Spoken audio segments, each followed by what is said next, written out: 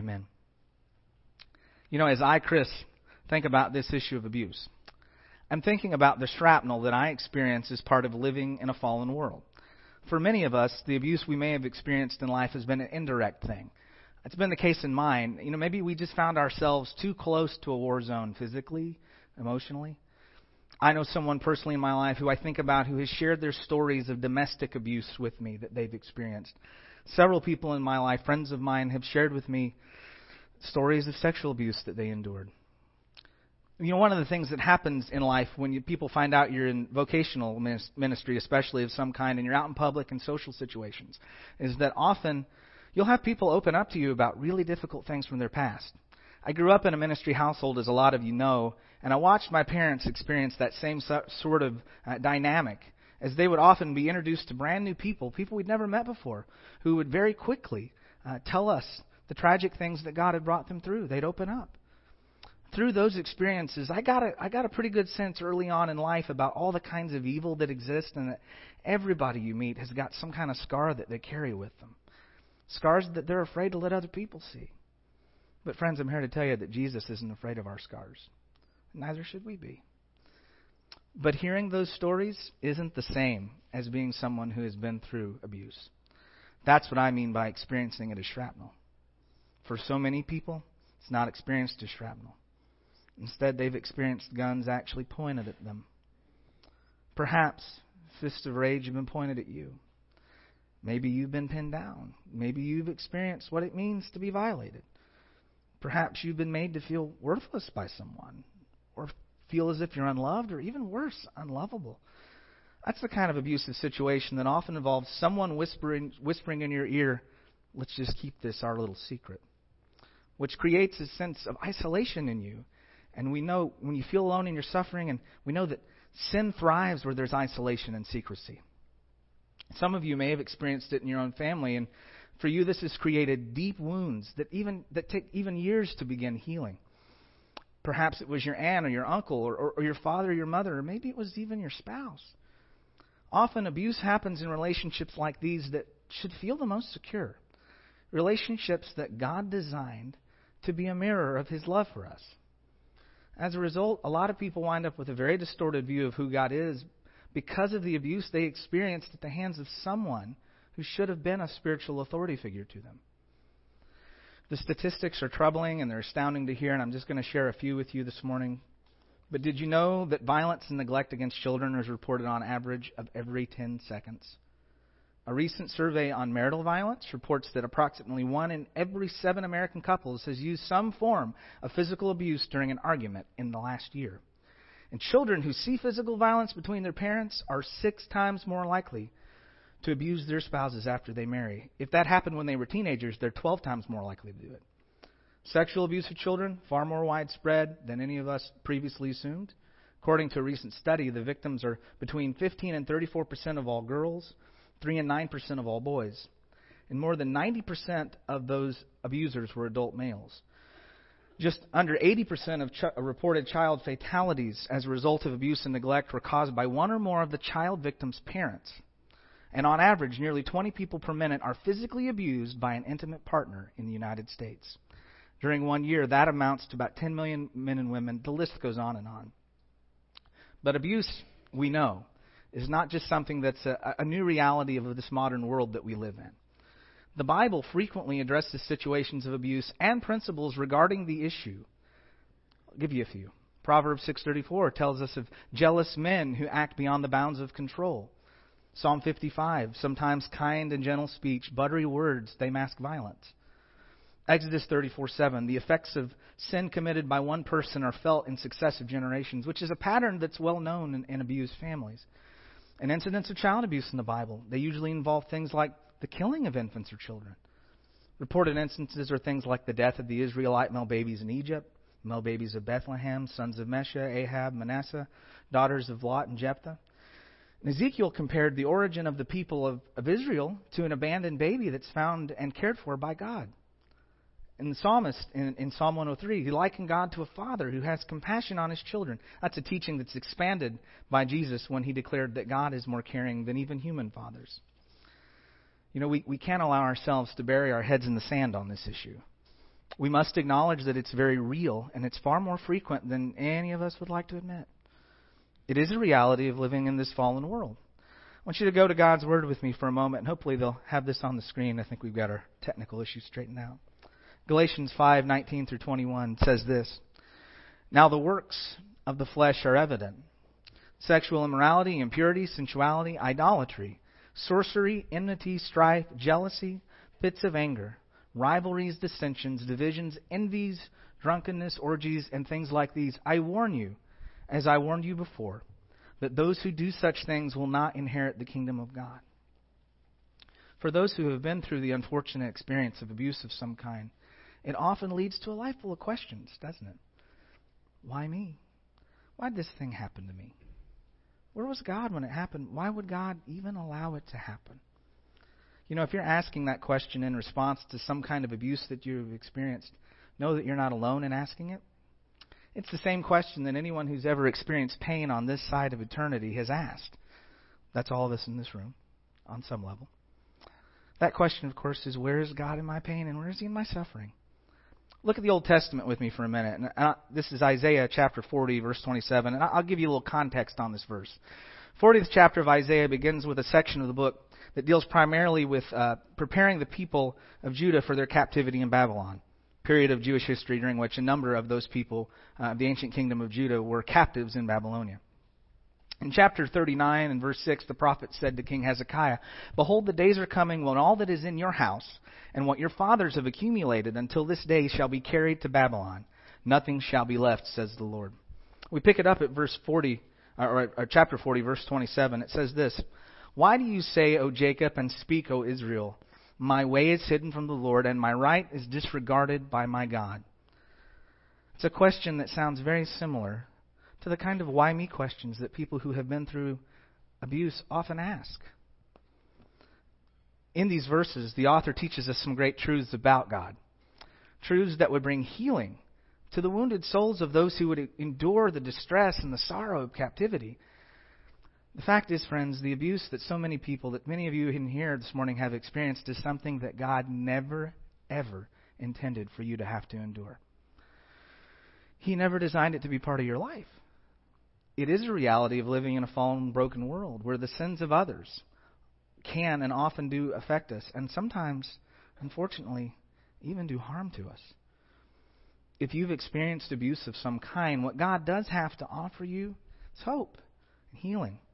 I'm going to read on in Isaiah for a moment. This is verse 29 through 31. It says, He gives power to the faint, and to him who has no might He increases strength. Even youth shall faint and be weary, and young men shall fall exhausted. But they who wait for the Lord shall renew their strength.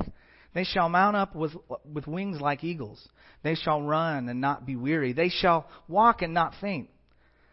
If you were here with us a few weeks ago, much like the issue of adoption that we talked about together several weeks ago, taking care of those who have experienced abuse is about the heart of God to take care of the most vulnerable.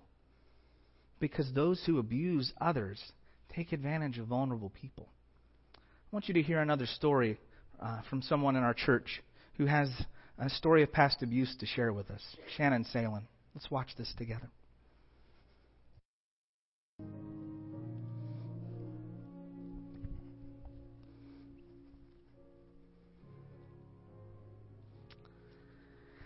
Shannon, we want to thank you as well for sharing your story with us today, for having the courage to do that. In her video, she talked a lot about how the abuse she experienced robbed her of her sense of safety, her sense of security. Our churches have got to be a place of safety for those who have experienced abuse, a place of security where healing not only can but does happen. What that also means for each of us individually is how we treat one another absolutely matters.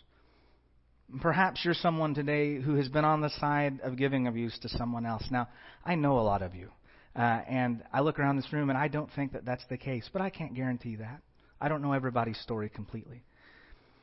Let me just say, if you're inflicting on someone else, you are clearly living in a place that is outside of the will of God. And a little side note here. In the context of this church body, please don't mistake our soft-hearted love and care for those who've experienced abuse as a safe environment for an abuser. An author for the Reader's Digest several years ago studied a group of Amish people in preparation for an article that he was going to write on them. And his observation at the schoolyard, he noted that the children never screamed or yelled at each other. Now, that's pretty amazing. You can go to our playground and watch our kids. They're yelling at each other all the time, right? And most kids. But that amazed him. So he spoke to the schoolmaster about it. And he remarked how he had not once heard an Amish child yell. And he asked the schoolmaster why he thought that was the case. And the schoolmaster replied, "Well, have you ever heard an Amish adult yell?" He hadn't. Neither had the kids. Part of our duty here at FCC is to shepherd and to create an environment that protects the vulnerable, the most innocent amongst us. On the practical side, that means that we've got security cameras in place in this building for a reason. It's the reason that there was a check-in process for dropping off your children downstairs. Additionally, we do background checks on everyone who wants to work with our kids, and I will say we are confident in the integrity of our personnel. We take very seriously the words of Jesus about our responsibility toward children. Matthew 18:10. "See that you do not despise one of these little ones, for I tell you that in heaven their angels always see the face of my Father who is in heaven." It's the reason that we will use every means we can, and that includes prosecuting to the fullest extent of the law should the unthinkable happen. It's meant to protect those who might be potential victims, but it's also meant to dissuade and forewarn potential abusers as well. Because we seek to protect the vulnerable amongst us, both from physical and emotional harm, and we seek to protect those who might be potential abusers from the distance that their actions place between them and a holy God. But what else does this mean for us individually? Well, we need to create a community where abuse doesn't happen. It means that how we treat each other matters. And in fact, our treatment of each other is so much about what it means to live together in Christ-like community. Now, there may be some with us today who have been abusive. And like I said, I don't think that's the case, and I certainly hope it's not. But if you think that's you, if you feel that that's been you, I want you to take these words of the book of James with you today. James 1:20. "For the anger of man does not produce the righteousness of God." If you're mistreating someone in your life, if you've mistreated someone in your life, in your family, someone you're an authority figure to maybe, it's absolutely time that stops. It's time for a heart check. And stopping abuse doesn't just mean stopping the behavior you might be subjecting someone to. It means you've got to confess to that person you've sinned against God and them, and beginning what will likely be a long process of healing. Got to create a community where it just doesn't happen. But it's a lot more than that, isn't it? We got to create a community whose trademarks are showing gentleness and kindness toward one another. As Paul wrote in Ephesians 4:32, "Be kind to one another, tender-hearted, forgiving one another, as God in Christ forgave you." I want you to hear one more story from a lady in our church who has experienced this in her past. Tammy Northey. Let's watch together.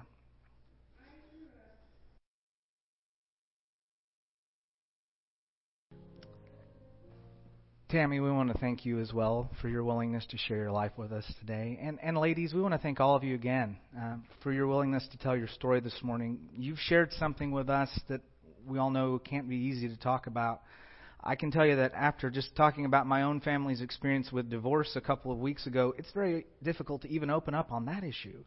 I can't imagine how much more difficult it's been for these three ladies today. For the rest of us that are here, let me just kind of reiterate that if you see one of those three ladies on your way out, please say an encouraging word to them this morning. Thank them for sharing their story, because words like those can be a small piece of what it means for the body of Christ to be the context where healing can happen from these kinds of experiences. You know, friends, I know as we've heard these three stories today, I know unfortunately that it's likely that they're not the only stories of abuse that are being carried by individuals in this room. Now, I don't know all of you who are here, but I know enough about some, and I know that enough about people in general to know that the anger of man does not produce the righteousness of God. There are likely those with us today who've never experienced any relief from past scars the scars they bear from past abuse of some kind. There may be lots here today who aren't experiencing the healing that they need, and maybe they haven't for decades. we might have opened up some wounds. And some of you might have some scabs and scars that are bleeding again. But can I suggest that vulnerability is a really good thing? Maybe you're experiencing some kind of abuse in your life right now. Maybe it's a current reality. Maybe you're suffering in silence. Many of us here might be familiar with the story of the town of Centralia, Pennsylvania. The Centralia, Pennsylvania mine fire. There's an underground coal mine fire that's been burning continually under the earth since May of 1962 there. It's left that town completely devastated, and only about 7 residents are left there currently here in 2016 in what was once a thriving community. In 1983, residents who'd been living above the smoldering underground coal mine fire then for about 21 years voted to leave their homes and let the government crews try to snuff the flames out. Mary Tyson, who at that time was a 70-year-old Centralia native, said this when she was asked about it. She said, I'd like to stay in my home, but I don't want to live on top of fire and gases. Does that story resonate with your life today? Are you suffering from the scars of past abuse, a fire that continually burns in your memory? Are you continuing right now to live in a toxic situation where abuse is all too much a reality? Perhaps it's time you broke that silence. Maybe it's time you began to heal, to experience the healing that only comes through knowing Jesus Christ. And I want to leave you with this psalm, Psalm 147:3. He heals the brokenhearted. He binds up their wounds. When we experience abuse of some kind, it feeds us a lie. And that lie is that we don't have value, that somehow we're undeserving of love. But I will tell you that Christ's sacrifice tells a very different story for us, doesn't it? A lot of us here grew up singing a familiar children's worship chorus. And if I started to sing it right now, most of us would jump in. He's got the whole world in his hands. We know it, right? He's got the whole world in his hands. Now, I know, if you hear the words to that song and you've had the experience of past abuse in your life of some kind, you might hear it and you might say, okay, I get it. I get the broad concept that God holds the world in place. The big picture that He's holding on to everybody. But what about me? What about all the scars I bear from the pain of my past experiences, from abuse? Does He hold me in His hands too? To that, friends, I say, yes, absolutely He does. He loves you. He sent Christ to die for you. What He desires from us is obedience and a greater intimacy with Him. Now, I don't know your situation this morning, but what I do know is that ultimately everyone in this room needs Jesus. And each week we offer that invitation. And maybe today you've never accepted Christ and submitted to the waters of Christian baptism that symbolize a death to self, a death to who we once were. Maybe you know Christ.